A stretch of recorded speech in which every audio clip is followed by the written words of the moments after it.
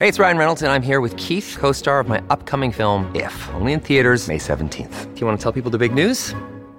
All right, I'll do it. Sign up now and you'll get unlimited for $15 a month and 6 months of Paramount Plus Essential Plan on us. MintMobile.com/switch. Upfront payment of $45 equivalent to $15 per month. Unlimited over 40 gigabytes per month. Face lower speeds. Videos at 480p. Active Mint customers by 531.24 get 6 months of Paramount Plus Essential Plan. Auto renews after 6 months. Offer ends May 31st, 2024. Separate Paramount Plus registration required. Terms and conditions apply if rated PG. Hello, everybody. This is Marshall Poe. I'm the editor of the New Books Network. NBN listeners like to read books and buy them. So we thought we'd tell you that right now, our friends at Princeton University Press are having a remarkable site-wide sale. You can get 50% off books, including ebooks and audiobooks, with the code 50, F-I-F-T-Y, at checkout until May 31. You can save some real money on Princeton University Press books. I encourage you to go there and check it out. Welcome to the New Books Network. Hello, everybody, and welcome back to New Books in African Studies, a podcast channel on the New Books Network. I'm Sarah Katz, the host for this episode. Today we'll be talking to Professor Drew Thompson about his book, Filtering Histories, The Photographic Bureaucracy in Mozambique, 1960 to Recent Times, which was published by the University of Michigan Press earlier this year. Dr. Thompson is currently a professor of contemporary art history and visual culture at Ryerson University's School of Image Arts. In January next year, he'll take on a new joint position at the Bard Graduate Center and Bard College as a professor of visual culture and Black studies. Professor Thompson, welcome to the show. Thank you. Thank you for having me. So, Professor Thompson, I wonder if you could start by telling us a little bit more about yourself, what experiences motivated you to get a PhD in history, and how did your academic interests develop? As an undergrad, I was actually an art history and history joint major at Williams College. And during my undergraduate studies, in art history in particular, I noticed an absence of African art and African visual culture. And when I was awarded a Mellon Mays undergraduate fellowship, it provided the opportunity to work intensely with faculty mentors, Kenda Mutungi, who is a historian of East Africa, and Peggy Diggs, who is a public artist. And in some ways, I found in the historical discipline an opportunity to think about visual culture in dynamic ways that filled gaps in art history. I also should be frank about this, that I found or was highly intimidated by the art history discipline culturally. It just was not a fit, even though I was deeply surprised by the power of the visual arts and engaged with visual analysis as a mode of both study and expression. It was actually in the historical discipline that I found a greater attachment to my voice. So when the opportunity came to look for graduate study, I pursued history instead of art history, even though I found that visual objects like photography, painting, and sculpture were important to me as a lens of study. And while a graduate student at the University of Minnesota,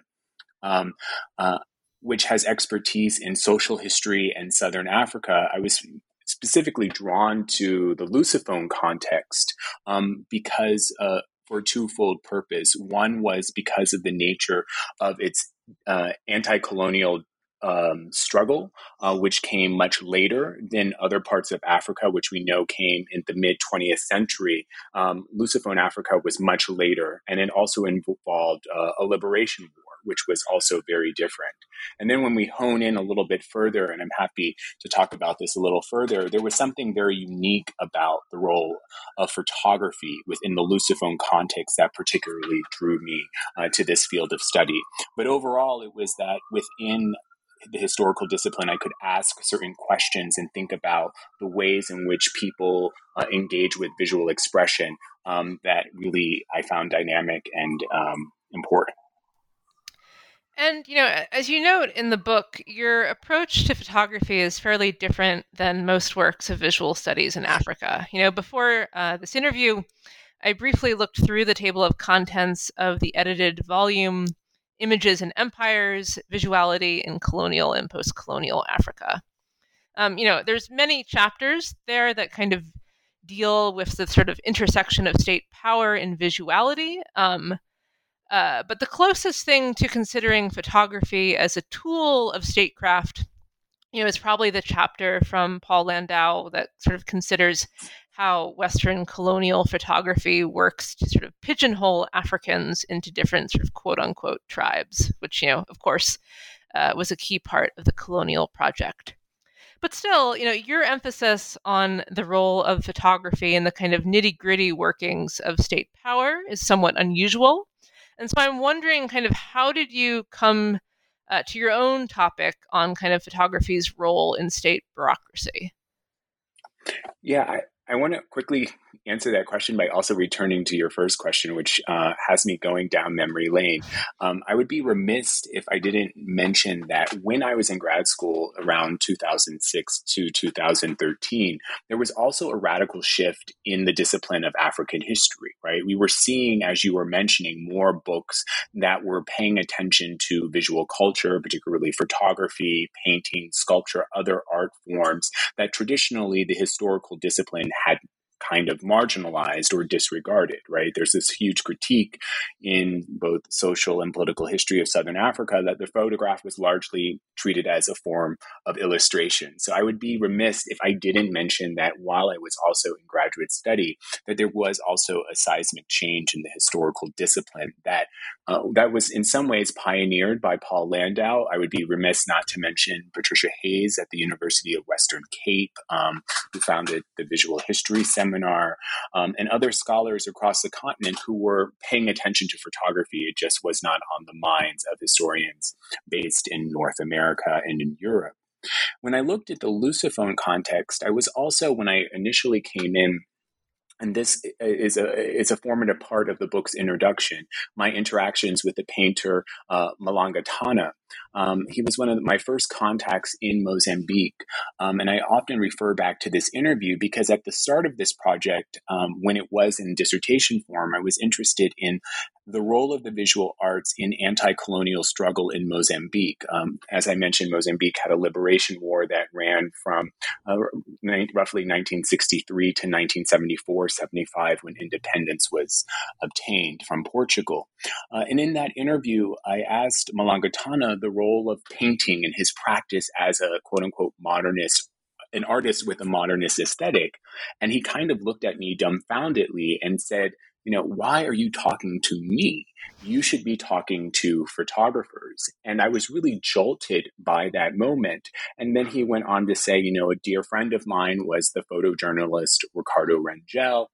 And when I went to take up that lead or take up that thread that he was offering up, I visited the archive of Ricardo Rangel, a photojournalist based in Mozambique who started his practice while Mozambique was a colony of Portugal in the 1940s. In the darkroom, a whole world of photography opened up. And one of the foundations, or why this work is possible, is because it's based on the premise that photography was fundamental to the making of both the colony of Mozambique and its independence. And what you see is this kind of through line, different generations who are not only practicing photography, but at independence, a new generation of photographers were birthed or possible because the independent state invested heavily in the making and practice of photography. And so to also return to your mentioning of Paul Landau's work, what I'm trying to do here in this book is also offer up a history of photography that kind of pays attention to the materials, the photographs, the negatives, the technical aspect of photography, but it's also its social and political importance. Great. And since I imagine some of the listeners may not know much about Mozambique, perhaps it would sort of help to start if you could give us just a general overview of Mozambican history, at least in terms of the time period that you cover in your book. Yeah, absolutely. This was kind of a tricky kind of subject for me in thinking about time period. You'll notice that the book's time frame is really generally framed as 1960 to recent times not necessarily being only about the present moment, but in the book chapters itself, it kind of ends in 1993, 94, and the epilogue kind of tries to make it more present.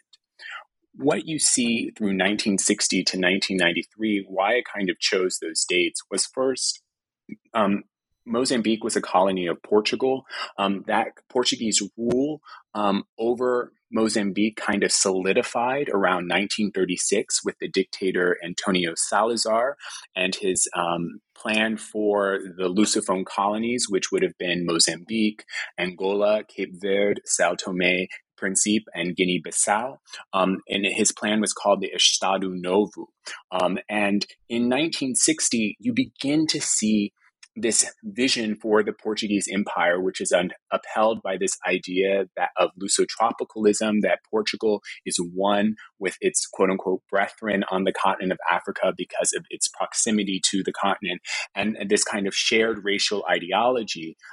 You begin to see cracks, breaks in this across the Lusophone world. And I would be remiss also if I didn't mention Goa and Macau, which were sort of the Asiatic kind of dimensions of this Lusophone world. Particularly in 1960, the Portuguese are engaged in Angola in what looks to be a liberation war, and Goa declares its independence around 1961. And so it is in those cracks that you begin to see an emergence of an anti-colonial struggle.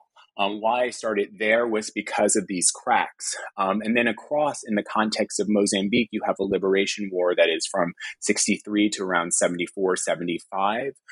You have a very complicated civil war that starts in Zimbabwe and then transitions to Southern Africa. And then by the early 90s, with the fall of apartheid and also the ending of a Cold War in particular, you have the emergence of this quote-unquote democratic nation. In that span of time, you also are able to map different changes in photography. You have a press practice that continues across that time, but you also have a commercial practice that takes on new dimensions. And so the time framing is both to frame the emergence of the Mozambican state in its independence and the various transformations it goes through after independence, but it's also to account for very different photographic practices and generations of photographers who come onto the scene as a result of these political changes. Great. So now that we're kind of situated a bit, I'm curious to know more about your research methods for this project. And, feel free to kind of reflect on what methods worked really well as sort of what methods maybe ultimately proved to be less helpful than you anticipated. Yeah. It's so interesting because in some ways, photography as a medium and mode of historical study feels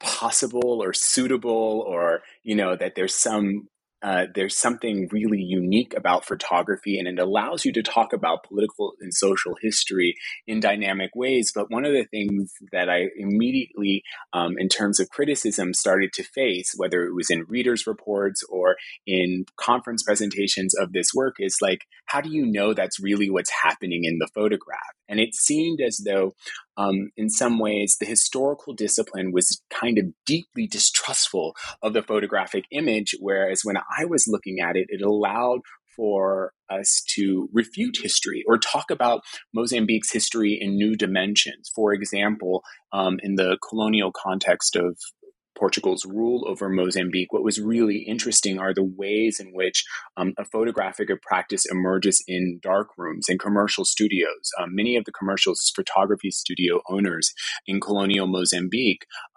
were settlers from Portugal. And the labor laws that the Portuguese administration applied to Mozambique opened up new possibilities for Blacks and other non-white populations, not only to get jobs in photo studios, which allowed them to acquire the technical skills of photography, but also made for a dynamic market of photography. So I was kind of at attention here because it allowed us to talk about race and the politics of the moment in different ways. But like with the historical discipline, it was always like, how do you know what you're talking about? How does photography allow us to talk about history in specific ways?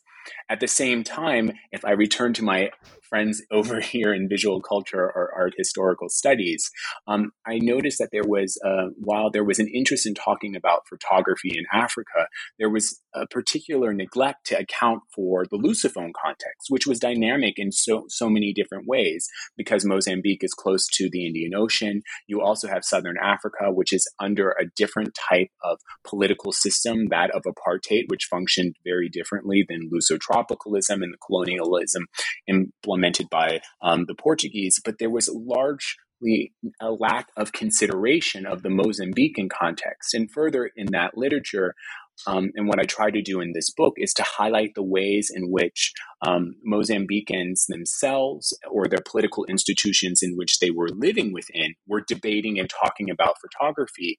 The conceptual literature was not taking account of these historical ways in which people over time were understanding changes in time based on the photographic materials that were available to them. And so to get to my historical method for this was both a consideration of archives of photographs, and the concept of filtering is in some ways how I'm trying to anchor my historical method. What was characteristic of the history of photography in Mozambique was that you were seeing over time certain photographs appear in the press, or that in oral histories that I conducted with various constituencies of these visual economies, different memories of certain photographs. And so the press is only one part of this larger story. And so what I argue is with this idea of filtering is that you can trace different photographs' presence or public appearance. And what does that mean? How do these photographs look differently in the press? Or why weren't certain photographs viewed? Because in these archives, you have hundreds, thousands of photographs that people had never seen. And so oral histories then became really important in two accounts. First, to kind of recount or rethink the ways that photographs appear and they disappear from the public realm, but also to reconstruct this history of photography, the professional aspects, the social aspects, the political aspects, the ways different groups of photographers, whether press or commercial, were interacting with state institutions. And so what this book does in terms of method is try to, I think, introduce ways of using photographs as a historical tool. Not to say that that scholars have not done that, but it also seeks to kind of map a history of photography through those experiences of those photographers and the viewers of their images who saw those images. Great. And you also draw on Ariella Azule's concept of a photographic event. So perhaps can you maybe expand a bit on sort of what this means, as well as how it kind of informs how you use photographs as a kind of historical source? Yeah. So just to recount for our listeners, Ariella Azule is a theorist of imperialism and also different histories of photography. And in this idea of the photographic event, she tries to push scholars away from just paying attention to photographs themselves, right? That she says, she argues that you do not have to have a photographic print for it there to be a photograph, that in some ways people's historical experiences are sometimes hinged on the fact that they know a photograph exists, but we sometimes never see that photograph. And in her context, particularly the Israeli-Palestinian context, she speaks about the ways in which the military police interrogate people, and they say we have a photograph, but they never reveal to the detainee what photograph that they have. And the detainee is operating under the impression that there is a photograph attached to the event that they are being questioned about. And so here within my work, while I appreciate the vast conceptualization of photography, I was also trying to show over time the way that bureaucrats in the Portuguese colonial bureaucracy or fighters in Frelimo's liberation war think and talk about photography, and the ways in which they are producing photography. And so that became really important to not only talk to soldiers and photographers, but also the editors of their images. So when I talk about what's unique about Mozambique in the context is that you have editors who worked with photographs, you have photographers who took those pictures, you have people who remember seeing those images in the press, and you can put all of these kinds of photographs together and these experiences with photography together. And so while I appreciate Azule's understanding of the photographic event, I'm also trying to kind of complicate that, I think, particularly by contextualizing the uniqueness of photography in Mozambique, but also offering up new ways that we might theorize photography. And that's where the idea of the photographic bureaucracy comes in. And I'm happy to talk about that more. Great. Okay, so your first chapter considers how photography was part of the infrastructure that enabled the sort of the continuation of the Portuguese Empire. As you put it, for both Portugal and Mozambique, photography operated much like bridges and roads. And, whether you intended it or not, it kind of dovetails nicely with debates we're having in the US right now about kind of what is or is not infrastructure. But in any case, how did Portugal use photography to address the unrest sort of within its empire in the 1960s? Yeah. So in this chapter, and I'm really drawn to, again, an image by Ricardo Rangel, and it speaks to something unique happening in Mozambique that I work through. Why is the history of photography in Mozambique so unique, and why is it so possible to write? And so there's this photograph that the chapter Portugal's photographic play hinges on, and it's an image of men gathering outside a window where there is text pasted on the window. And the photographer, who is Rangel, is standing on the inside documenting the throngs of people clamoring to see the image and text on the window. And this image is important because it is an image that sort of designates the awareness of the possibility of independence in Mozambique, because the text that the individuals were reading was news of Goa's annexation or independence from Portugal. What you have is the Indian Army declaring that the colony of Goa is no longer a colony, but a part of the Indian nation state. And news is being received in Mozambique. And why this is important is for two reasons. One, it shows that processes of decolonization are happening alongside colonization. And here Rangel speaks about why he took that image, which was his surprise and also his awareness that there was a way of fighting Portuguese colonialism. The other reason that this image is important is because when you look to the archive in the quote-unquote Metropole or the Portuguese Colonial Archive, you notice in the type documents that there is a struggle amongst bureaucrats to get photographs of what is happening in Goa.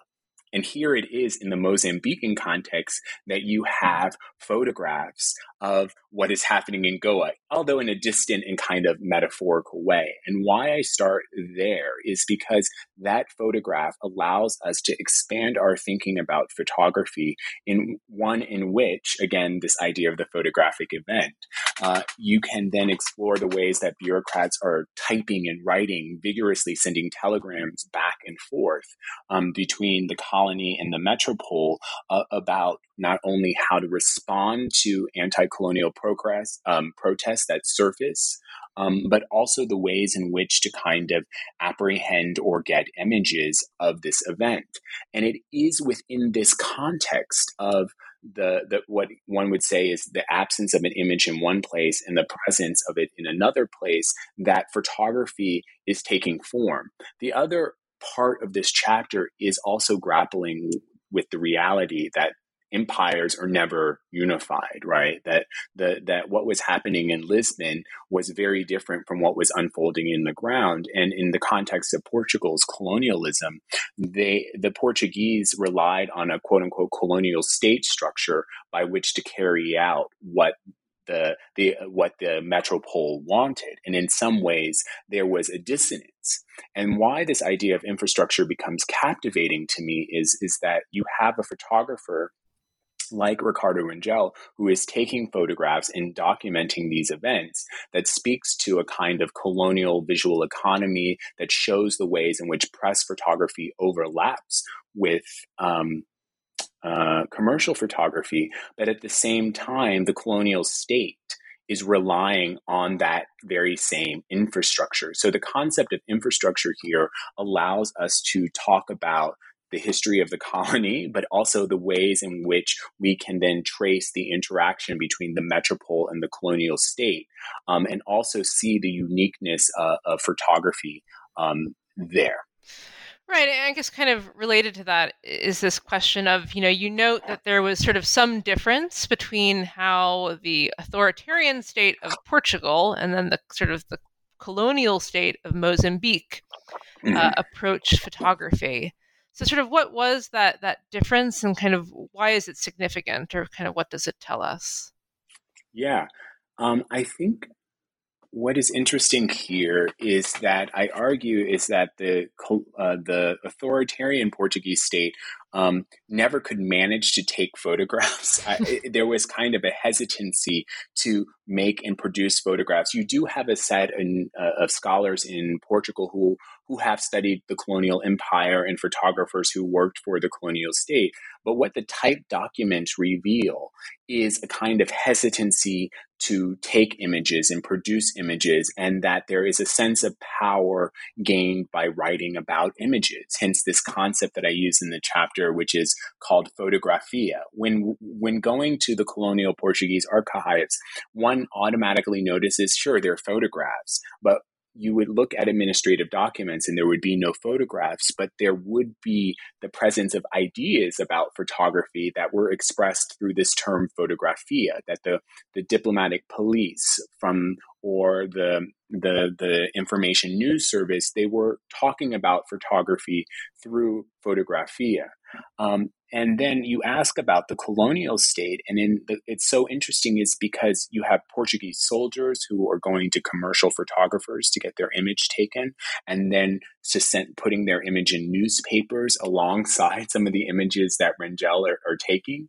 And they were writing for pen pals and writing to talk about their loved ones. But you were also having a way in which it was in this economy of photography that we were seeing the political affairs of the state. And I think that the colonial state at some level, and you see these fractures at independence, was struggling not only to gain control over a rapidly changing situation in Mozambique, but also grappling with how to actually implement the orders that were coming down from the metropole. And in this chapter, I show a photograph of colonial bureaucrats actually looking at some of Rangel's photographs. And this photograph was printed in a newspaper, Noticias de Beira, and it was a reportage about one of Rangel's photographic exhibitions. And why I find this photograph so interesting is that you see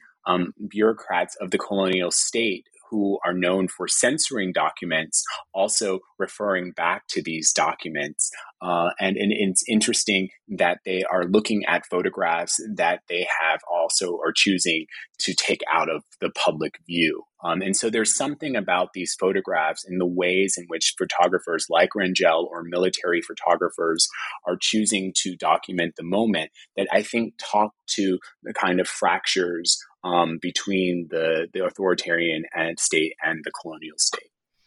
You also note that the Portuguese often substituted, or not substituted, but sometimes substituted photography with illustrations, or they paired photographs with kind of sound or text, or they also photographed the kind of infrastructure of sound as well. So why was it that kind of photographs generally didn't stand alone when sort of put to use by the colonial state? Yeah, it's interesting, your question, because I've been thinking about the ways in which sound is important. And for our listeners, when one visits the Colonial Archive, there are various typed documents that are attached to military operations, diplomatic operations, and just the day-to-day affairs of the colonial and the authoritarian state. The element of sound comes in is because the military, when it's choosing to escalate its war in Mozambique, particularly, I'm thinking about the years of 65 to the early 70s, around 72, 73, when you have the Gordon Knot offensive. They are electing to send illustrated pamphlets over various areas of Mozambique in order to obtain support from different populations who might be, that they see, quote unquote, as vulnerable to supporting the liberation movement. And sound comes into play is that they are using sound to accompany the distribution of these flyers. And so they're sending messages like Portugal and Mozambique are one, just as they're dropping a pamphlet of a flag that I show in that chapter that shows hands of different races holding each other around the Portuguese flag and the map of Mozambique in the middle. And why I was so interested in an image that is showing the distribution of these pamphlets, particularly the megaphone, was the way in which you are led to read or interpret that image tells us something about the role of photography within this context. And I was led to read it in terms of what could be said and what was said visually. And I think in some ways you also notice in interrogation reports, which sound is also important, that the Portuguese bureaucrats, this case, or soldiers, are trying to win support for the war. So they are asking different populations who are particularly living in northern Mozambique.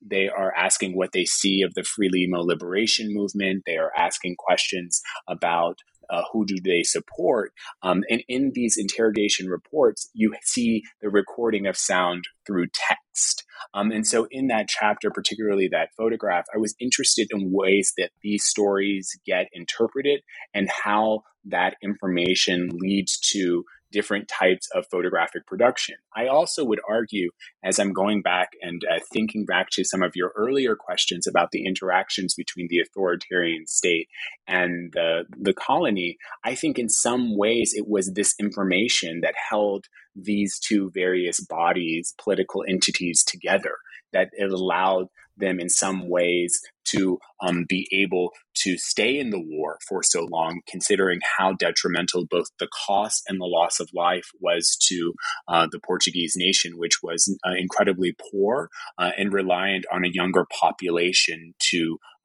economically sustain itself. Okay, and then in your next chapter, you look at sort of the other side of the decolonial struggle, Frelimo, and how they used photography as well. And sort of here you develop your concept of paper diplomacy. So what role did photography play during Frelimo's period as a liberation movement? Or, as you sort of put in the book, how did Frelimo use photographs and written documents to orchestrate an image of a Mozambique freed from Portugal's control? Thanks for that question.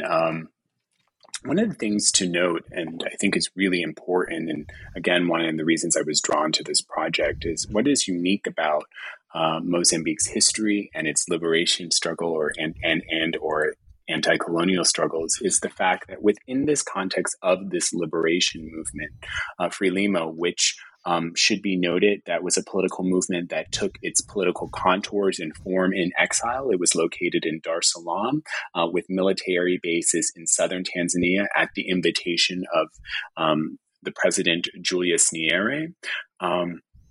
What was unique about Frelimo is that in my research, and I'm happy to be proved wrong here, that Frelimo was one of the only liberation movements in Southern Africa to actively train its soldiers as photographers. So you have a group of soldiers. Here I'm thinking about Daniel Macanasi, Artur Torwat, Carlos Jumbo, Jose Suarez, and a number of other lesser-known figures who were trained at different moments in the liberation struggle to actively photograph the liberation movement. And so you have a way in which Frelimo, as a liberation movement, is very aware, clearly, of the importance of photography if it's choosing to train its soldiers as photographers. And these photographers would accompany different military delegations who were wanting to visit northern Mozambique. The liberation movement of Frelimo started in Cabo Delgado, located in northern Mozambique, and tried over the course of the war to expand all across Mozambique, but was mostly a war that took place in the northern half. And Frelimo tried to build what it called liberated zones, areas that were freed from Portuguese control. So these photographers would accompany the upper echelon of Frelimo's political movement, the Committee Central, on visits to these liberated zones, and they would kind of photograph different visits, and Frelimo would archive photographs. In other work, I talk about this history of photography, but within this concept of paper diplomacy, I was particularly interested with why photography, and how did, if we're taking the theme of the first chapter about photography as infrastructure, how did Frelimo really set up this infrastructure to actually start a photographic section and sustain it? And so paper diplomacy is a way of kind of looking at the archive that I found in 2015, 2016, was finally granted access to the archives of Frelimo that were located at the Arquivo Histórico de Mozambique, particularly within its external affairs section, as well as its information section, which include documents about its photographic usage. And in paper diplomacy, you see requests for cameras. You see requests for different types of visits by delegations, not only from Frelimo, but from the outside world. And so paper diplomacy is this kind of argument about how did Frelimo get its film, and how did it train its photographers? And what becomes apparent in this kind of story about looking at the emergence of a photographic section that really takes form post-68, after its first president, Edward Monlon, was assassinated, Frelimo takes on, is led by the first president of Mozambique, Samora Machel, and in the information section is really working to get support for photographs. And talking to officials, they speak about the role of photography as important also in the diplomatic affairs of the movement. And so paper diplomacy is a way of looking at the shuffling of paper, and the shuffling of paper as also allowing for the sustaining of the photographic movement and photographic practice of the liberation struggle. And if I could add one more thing about this, which I think is also really important, not all images have the same function. And what Frelimo realized early on is that its own photographers taking images of the liberation war and of liberated zones would not resonate necessarily internationally. So what happened is that it invited international delegations of filmmakers and photographers to take its own images. And so in some ways, you see these visits in the photographs of those taken by Frelimo photographers. And it also points to the fact that Frelimo wanted to collect as many images as possible, but also recognize that the images of the liberation war by its own photographers did not have the same larger global impacts. So there was a way in which its photographers like Jumbo, Macanasi, and others were important to that kind of navigation of the PR of the war. You also, note that all of this is kind of happening in the context of the Cold War, and so that, Absolutely. Giving cameras was perhaps the kind of less politically risky way to give some support to Frelimo, as opposed to, say, an arms deal or something like that. Yeah. And I think this is a really interesting kind of point, because in the work itself, I talk about this photograph, particularly of a Frelimo soldier who is wearing an AK-47, and he's at a manual printer. And one of the ideas of paper is its reproducibility, or the ability to produce photographs on different forms of paper. And here, what I found really interesting is that some of the printers were not able to reproduce photographs. And then to your point, is that these printers and some of the other regalia, like watches or guns, they pointed to the Cold War in profound ways. When you look at a number of the military operations that were photographed, or one would argue staged for the camera, because in some ways soldiers who I interviewed who were photographers said that they struggled to take photographs as they were called to fight, because as we know, Portuguese were conducting operations on these liberated areas, dropping napalm, dropping military bombs. And so some ways that escaped documentation because photographers chose to pick up their arms. So a number of these kinds of photographs are staged, especially the ones with the guns. And I talked to a military historian at the Smithsonian who helped me identify the different weapons. And in identifying the weapons, some were guns from Russia and some were guns from China. And you can see different strategies of war, that the Chinese, in some ways, were arguing for a ground war, while the Russians wanted an air war. Frelimo photographers were always strongly rooted on the ground in their fights. And also in that way, you could see that these photographs are pointing to their use in negotiating the Cold War kind of politics. And this is also, I think, an important reason why we also need to pay attention to what Deborah Poole calls the photographic economies. And here, James Javier calls the photographic complex, is paying attention to the materials themselves. Where are they coming from? And as you mentioned, it was actually in the appetite of many Eastern nations to donate cameras and films, which had their own aesthetic quality, than it was to get involved in this arms race. And so what I try to do also in this chapter is talk about the diplomacy of these films. So there's the diplomacy of Frelimo as a liberation movement trying to gain recognition. There's the diplomacy of the actors and their interest in giving photographs. And then there's also the diplomacy of photographers trying to navigate this web that is being crafted for the fight for liberation. Sorry. Yeah. And then sort of over the next few chapters, you sort of turn to look at how Frelimo sort of has to shift from being a liberation movement to being in charge of running a post-colonial state. So how is it, as you put it, that the actions of officials charged with operating the photographic bureaucracy exposed the paradoxes of decolonization? Yeah, I think there's so many layers to this. And I guess for the readers, listeners and readers, hopefully, of this book, one of the things to explain is that Mozambique's post-independence period is a really complicated and politically charged moment to study for a number of reasons. The first being is that no one won the war in Mozambique. It was a political negotiation of expediency. Frelimo was willing to fight to the end, but within political circles, there were different fractions about how to navigate.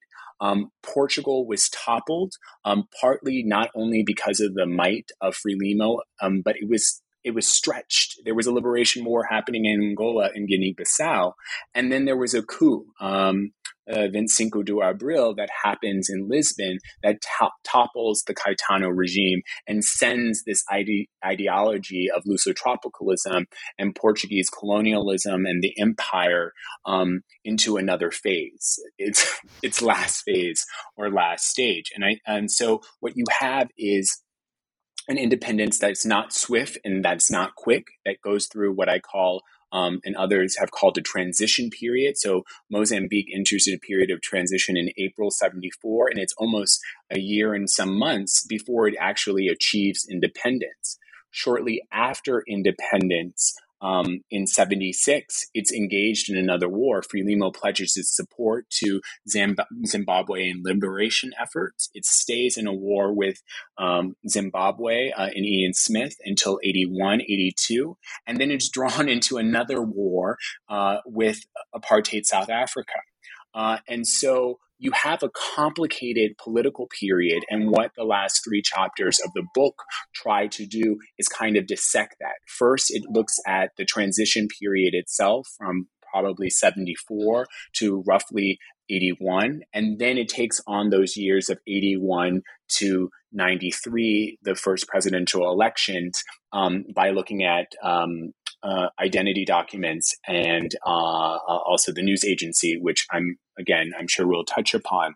So I just want to give that kind of context to answering your question, because in the chapter itself, I introduced this idea of transitional photography. What happens when this transition is happening? You have photographers like Rangel who are meeting Frelimo as the liberation movement for the first time. Frelimo as a liberation movement is like having to transform itself or transition itself from being a liberation movement into the newly independent political party that is governing Mozambique. And then also you have these kinds of political changes that are unfolding that are natural for decolonization. And one of the things that I sort of mention in this book is that many people at independence in Mozambique had never seen their image of themselves or never seen a photograph in a kind of press context. And so these photographic practices and political expediencies are all colliding. And Frelimo as a bureaucracy is taking form. And so one of the things that this chapter argues, and this is where this concept of photographic bureaucracy comes from, is that the Portuguese state, the colonial state that was constructed, was weak. It was not well funded. It was not well run. And Frelimo itself had never governed in the capacity of actually being inside of Mozambique and was assuming control of this bureaucracy. And what I argue is that photographers and the medium of photography was important to this construction of the bureaucratic state apparatus that Frelimo would govern. Officials talk about a need to both transform its image and control its image. And for press photographers who were of the generation of Ricardo Rangel, Koch Nam, and others, there was this transformation that they needed to go underway. A side note or a caveat to all of this is it's important to know that when Frelimo came into power, it nationalized private industry, and part of that was taking control over photographic studios. And in some ways, that explains its interest in photography is explained in the context of the liberation movement. And one of my favorite photographs that I think kind of documents this transition is the photograph in chapter 3 of The Birth. In some ways, Jose Cabral, who is a photographer who started his practice in the colonial moment, his family, he acknowledges, were bureaucrats in the colonial state, but he always saw himself as being Mozambican and learned photography because of the darkroom in his house and the National Geographics that crossed his coffee table. He talks about taking photographs in this early moment of independence and a certain type of freedom that he felt, and that freedom led him to photograph a woman giving birth. And in that photograph, he shows the process of birth, and we see the child coming out of a woman's vagina.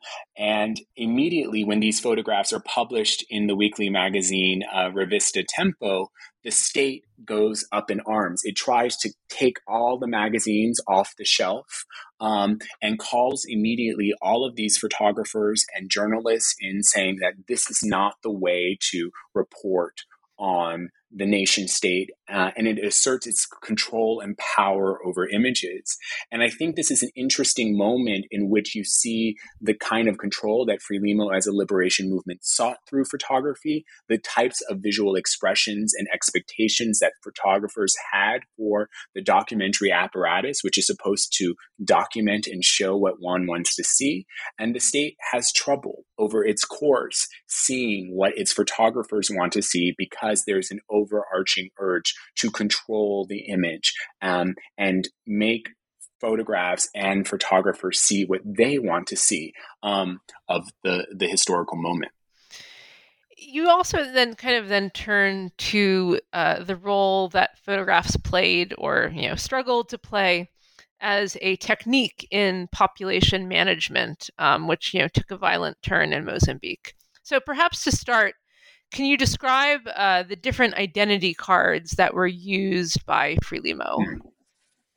Yeah, this chapter, which is called the fourth chapter, which is called "IDing the Past," speaks to, I think, in some ways, I don't want to say unhappiness, but discontent to a certain extent with the literature in photography, particularly the history of photography, which tends to think of a homogenous or homogenizes commercial photography.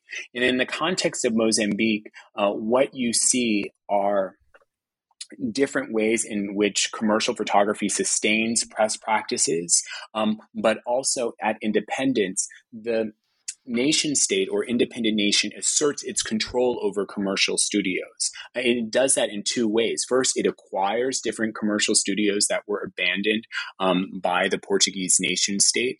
And then it also does this by relegating to commercial photographers the need to produce headshots. And headshots are those photographs that go on ID documents. So what I do in this chapter is that I try to trace the way that commercial photography changes in the moment of independence by having to produce headshots for identity documents. And I think that's really interesting also because an argument that surfaces in this chapter is that these commercial photographers for a range of regions can never provide everyone with ID documents, and that many populations in Mozambique learn to live without them, just as the state chooses to assert its control over populations on the basis of whether or not they have ID documents. So to your earlier question, at independence, it first initiates an identity document, which would be a passport or just an individual ID document. Then it goes on to implement other forms. There is a party card. And then in the early 1980s, there are a labor card, a worker's card, and then a residence card. A worker's card has its kind of origins in similar kind of passbook or pass photos. But it also has its origins in ways in which the state itself is trying to gather up or shore up labor. And then the residence card was to identify people living in particular areas and regions. And then an offshoot of that was the ration card, because we can't forget this is in the 1980s, and there were vast food shortages, and the ration card became a way of distributing food. So you have these kinds of identity documents, and out of that, as I think Frelimo and Mozambique faced famine, and the need for labor production and economic productivity, you have, as you mentioned, different strategies by the government to operationalize or take advantage of different forms of identification. Right. And sort of as you've hinted at already, there were kind of real stakes involved in whether or not somebody was able to obtain a headshot and proper documentation. And so why was it so hard for Mozambicans to kind of obtain their headshots? And, perhaps most importantly, kind of what could happen to those who failed to do so, and why? Yeah. One of the chapters that open up, one of the photographs that open up the book itself is a photograph of a photographer taking a picture of two young boys. And in the background, a man stands waiting for his photograph to be taken, just as in the photograph that we have, we see a young boy holding up the background. And this photograph points to early commercial photographic practices and economies in which we see people trying to obtain their identity document. In commercial practice, what we notice in some of these photographs of people getting their picture taken, we see two people being seated together. And so many so much of this literature on African photography sees that as a portrait of two people, this notion of self-portraiture. But in the case of Mozambique, we have supply shortages that date to the colonial period that continue on into the independence period. And it was a strategy to get two photographs, and then they would cut it up the middle and separate the photographs and have headshots for different clientele of this commercial market. And one of the reasons it was so hard to get photographic equipment is because photographic equipment was scarce. We hear in, and Sarah, I don't mean to diverge here, but there is this kind of rhetoric in photographic discourse about the racist nature of different photography companies. And that's sort of one of the actors who is quoted here is the filmmaker Jean-Luc Godard, who spent time in Mozambique, and he is notoriously quoted as saying that Kodak film was racist because it couldn't show Black people. And we also have heard in other corners of the world at similar times that Kodak film was racist because when you look at the Shirley card, it features a white woman and not a Black woman by which to calibrate the color of colored film. And for me, in this kind of context of Mozambique, what I want to kind of point out, and I have talked to people who were in charge of procuring films, and they said Mozambique had no money to buy Kodak. So this debate for them was kind of moot because the currency itself was devalued and Kodak film was so expensive.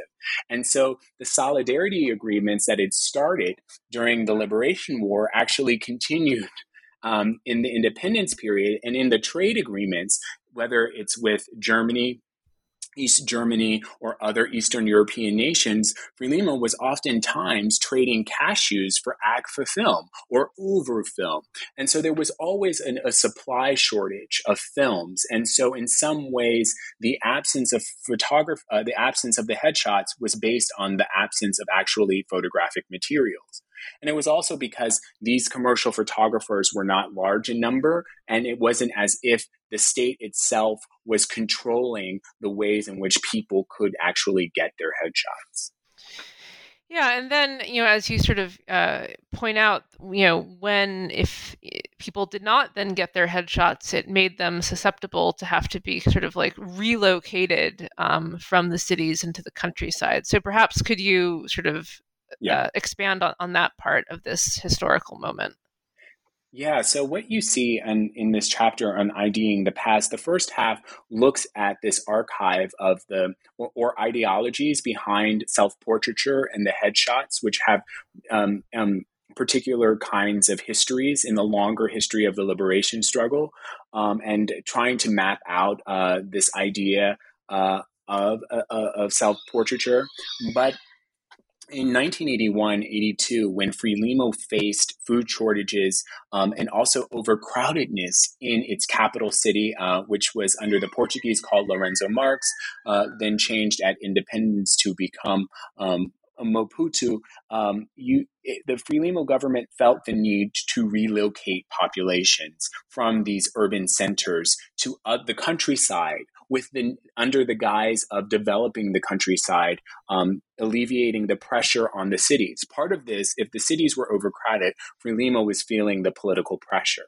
So what was implemented was this program called Operação Produção, Operation Production, in which they would actively relocate populations to areas across the country in need of development.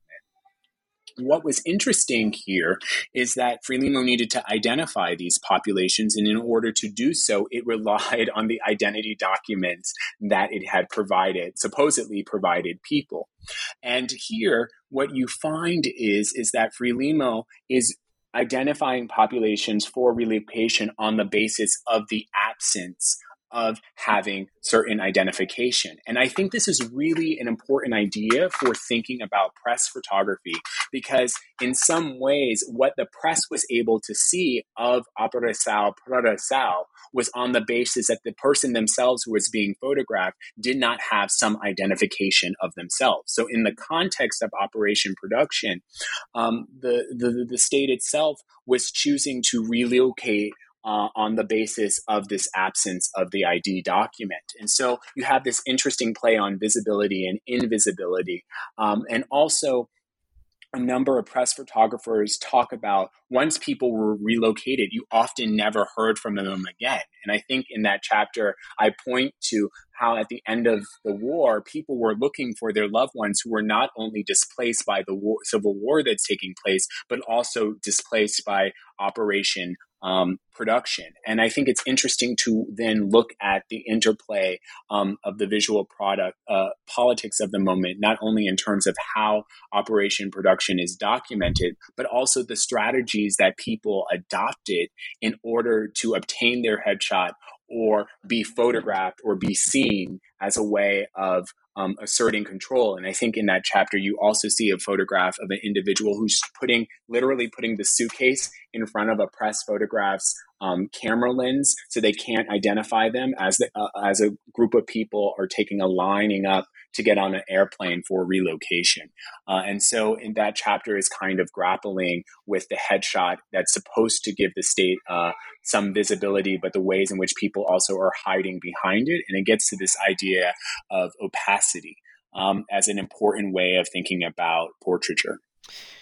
And, at the same time that, ordinary citizens were scrambling for their ID photos, Michel, the leader of Frelimo at the time, heavily controlled his image. And, you kind of, give some examples of that. So what are some ways that he did that?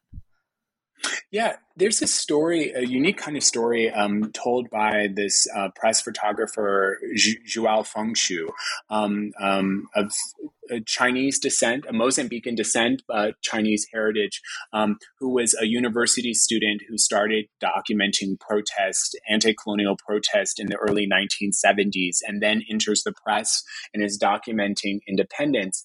And he recalls, in some ways, one of his first assignments in the independent nation was documenting Samora Machel's return to Mozambique, which is called Rovuma to Maputo, Rovuma being the farthest city in the north and Maputo being the southernmost capital, and the travel that Michel made to visit all of the liberated areas and to interact with people.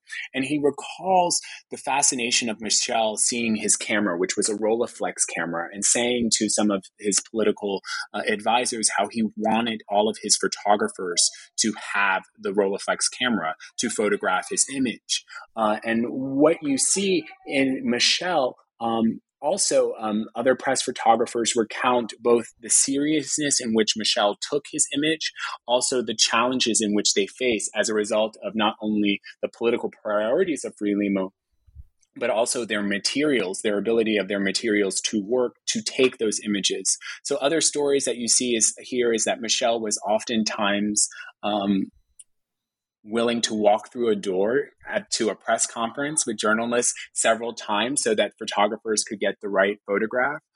Michel was also shorter than some of his intellectual colleagues, his international partners, and journalists spoke of having to try to get him at the same height of different leaders when he greeted them at the airport or at the presidential palace. And so you do see a kind of way in which Michel is concerned about his image. And in that chapter, I also talk about how Michel takes his portrait, and we don't know who took his portrait, but this portrait is hung in government offices where people are supposed to get their identity document. And Frelimo generates a great deal of control through its control of portraiture and this idea of the headshot in controlling who has identity documents.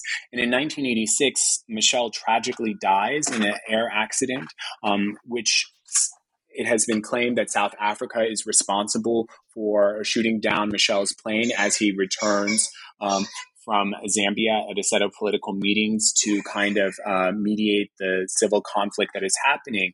And in the wake of that death, you have a funeral. And you never see Michel's body, but you see his image going into the hands of people who are lining the street. And so I think that's an interesting kind of metaphor for thinking about what it means then for how Frelimo generates its own political power through the photograph of its leader, when in fact many people don't have their own headshot or image. And then your last chapter focuses on the Information Agency of Mozambique, or AIM, which was a wire service, which you note sort of first focused mainly on national news, but then later sort of shifts to focus more on international news. You evocatively refer to these photos as dead. So maybe to start, can you kind of explain why? Why are these photos dead? Mm-hmm. One of the things, and we were talking about method, was there are so many photographs that document Mozambique's history and its transformation from a colonial nation to an independent nation. And not all of these images are A, either seen, or B, have the same function. And what was striking to me when you have the Agência de Informação de Moçambique, AIM, was that this was a news agency that took its shape and form in the late 1970s, but was highly active in the early 1980s. The government formed a news agency by which it would send packets of photographs to different wire services to help impact the coverage of the political and economic affairs of Mozambique. And what was really telling for me is that the AIM photographers that I spoke with here would be Joel Chisisani and Alfredo Muesch, two of the more prominent ones, as well as a former director of the photographic section, Anders Nielsen. They often spoke about that their photographs traveled the world and were seen across the world. But when you go to the international press and look at their minuscule coverage of what was happening in Mozambique in the 1980s, you rarely saw AIM photographs. And so at one level, this idea of the dead photograph was this photograph that was taken but was never seen. It was gathered for archival purposes. Then you also have to take the photograph of the dead. I was taking it also literally, and that in some ways, AIM journalists, as the war took different types of shapes and forms, found themselves increasingly having to rely on photographing dead bodies to document the war and document the politics of the moment. And so the dead photograph not only speaks to those photographs that are not seen or don't have any reproducible power for anyone other than its producers, also is to take it literally and think about photographs of dead bodies and how they come to be seen in the press and what is the politics of that. And what you see when you trace that is not only you not only see the evolution of these photographers' aesthetic practices, but you also see a change in Frelimo's own kind of discursive power and also willingness and change in how it was choosing to engage photographs, which was very different from the euphoria of independence. By the 1980s, Frelimo officials were really concerned that the war would be seen as a civil war. And if it was seen as a civil war, that was undermining its own control and power and feeding into the hands of its apartheid neighbors in South Africa.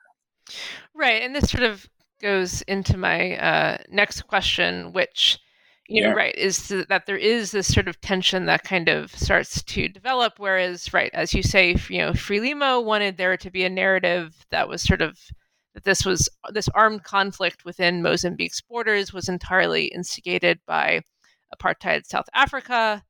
But then, eventually, as you put it, a kind of picture of civil war surfaced. So this question kind of has two parts. First, how did Frelimo use visuals to frame internal unrest as a result of apartheid South Africa?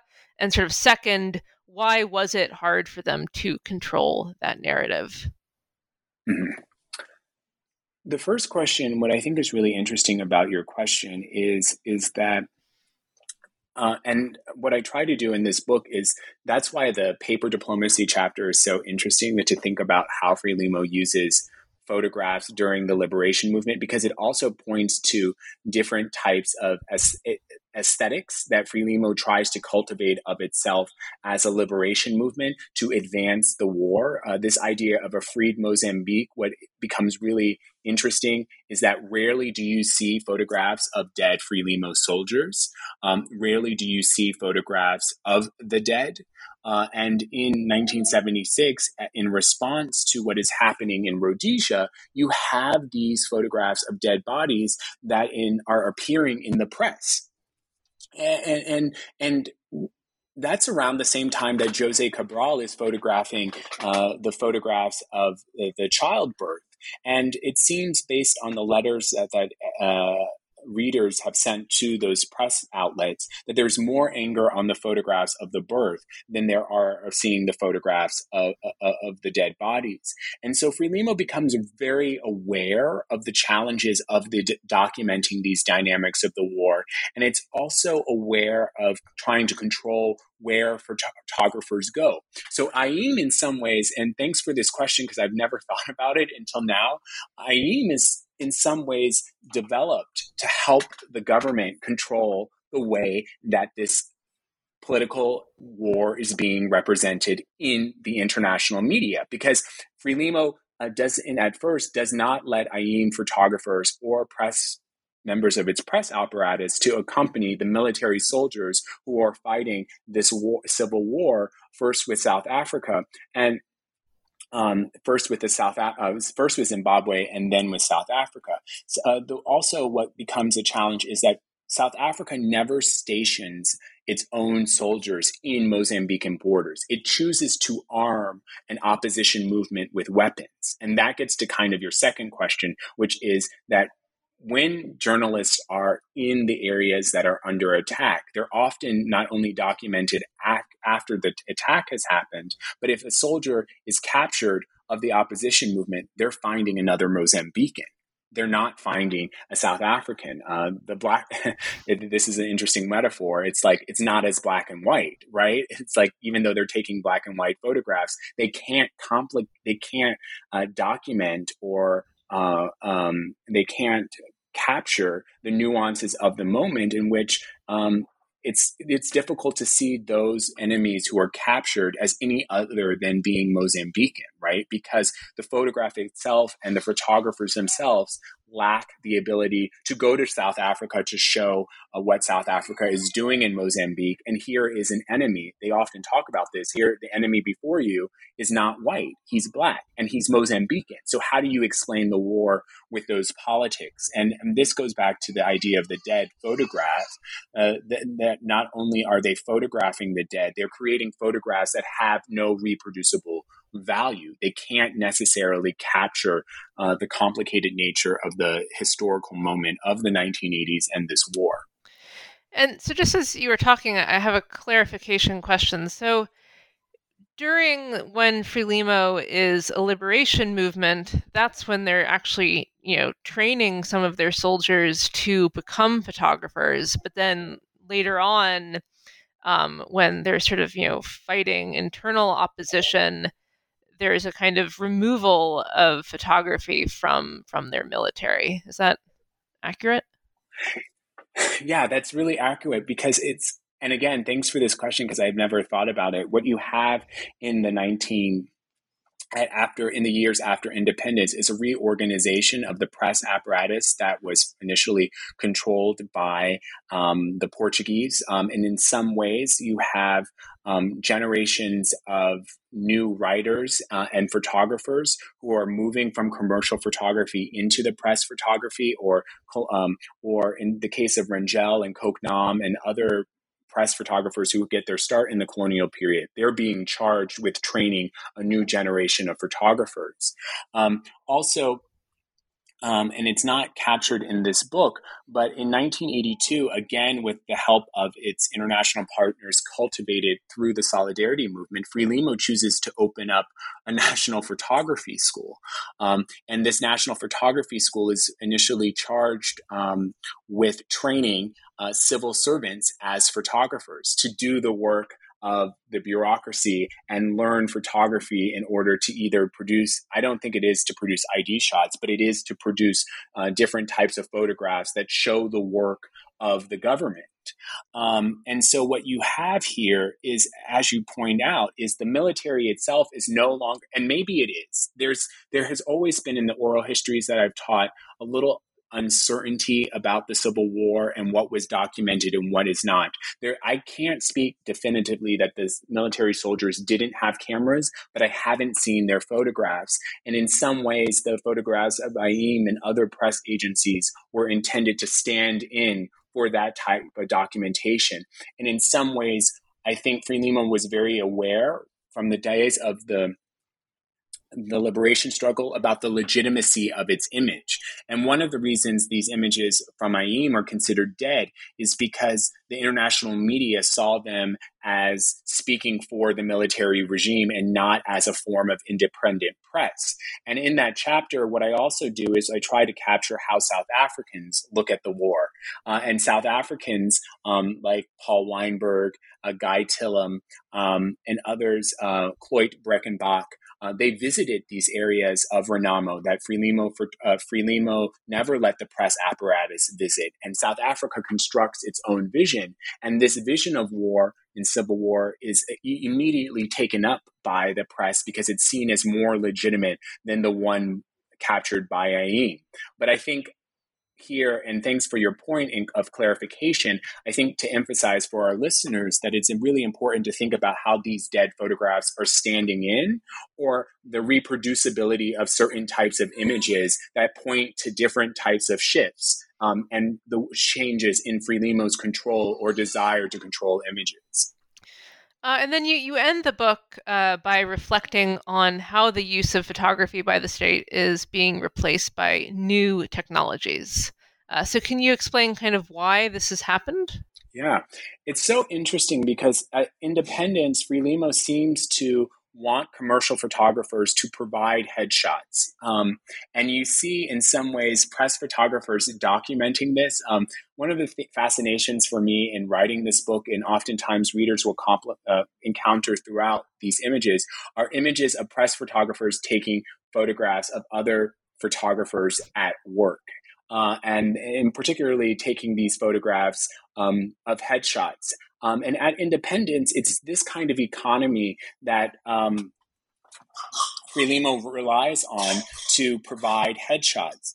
And what was really interesting for me when I was doing this research is that there was a lot of talk in Mozambique about biometric technology, the ability to provide individuals with documents, highly secure documents. I argue that this is a result of the 9/11, post 9/11 security culture, the way of kind of tracing and tracking individuals through digitization, the biometrics again of the body and control. And what was really interesting is Frelimo entering into another set of negotiations, so to speak, with a private entity by which it would purchase technology and be able to provide electronic documents to its population, and that these electronic documents could be recognized by other nations who were requiring them. And it was in this context that you were hearing commercial photographers whose practice dates to the independence period, recounting their own history and own legacy of commercial photography, and worrying that the work that they had been given was being taken away by the state, just as the state itself was revealing its own proclivity to control photography, particularly this aspect of photography, which is the headshot. And in some ways, what I found really fascinating was the ways in which these two histories were playing out. So the epilogue, in some ways, maybe it should have been the introduction, I don't know. But it kind of is using this experience of me navigating not only this project and trying to use these archives and capture these photographic experiences by which to show how this narrative has reproduced itself in quote unquote recent times. And that's why I don't end the book in 2021, but to more broadly, loosely show how this story has continued in various aspects and how it continues to play out in the state's own search for control, but also the ways in which I think different populations not only practice photography, but find photography of use in seeking recognition from the state. Because it's not a one-way stream, the state trying to identify populations, that it's actually certain strategic moves by individuals, photographers, or the populations that they photograph in kind of navigating the state and its own ambitions. Well, Professor Thompson, we've taken up a lot of your time, but I have sort of one last question to ask, which is that I was hoping you might tell us a bit about your second book project, which I know you've sort of provisionally titled Coloring Black Surveillance, the story of Polaroid in Africa, anti-apartheid protest, and the contemporary art world. Yeah. This book kind of starts from some of the findings that I had in this kind of first book project. The second book project is really interested in mapping out or thinking about the Polaroid as a type of film product. What I think is really interesting about the Polaroid is that in different contexts of Southern Africa, you have advertisements of the Polaroid, but you have no evidence of the Polaroid's use. And so I look at what does it mean for kind of mapping a history of the Polaroid in the Southern African context? And initial research has revealed in 1971, Black workers at the Polaroid Corporation, led by Ken Williams and Caroline Hunter, formed the Polaroid Revolutionary Workers Movement, in which they are protesting Polaroid's business in South Africa, particularly its interest in making of a surveillance technology in which ID photographs are being produced. And this work kind of thinks about this kind of social and political economy of protest in relation to the reality that Polaroid is producing a surveillance equipment that is in some ways funding colored, instant colored photography, but it is also a way in which trying to bring conversations of photography in Africa and Black North America into better conversation with each other. Coincidentally, and again, this work is still in its early stages, the Polaroid Revolutionary Workers Movement and the popular support that it was able to mobilize led Polaroid to end its business in South Africa.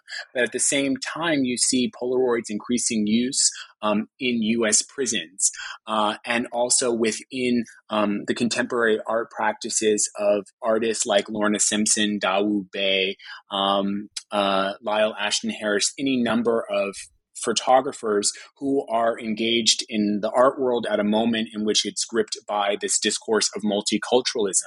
And so this book in some ways is trying to connect these disparate phenomena of anti-apartheid protests, the use of Polaroids as a type of surveillance equipment with its use in U.S. prisons, and trying to also see how contemporary artists are navigating these spaces. But again, it's intended to help us further contextualize, I think, some of the technical aspects of photography that are overlooked. And again, to remind people that photography is made and used by people.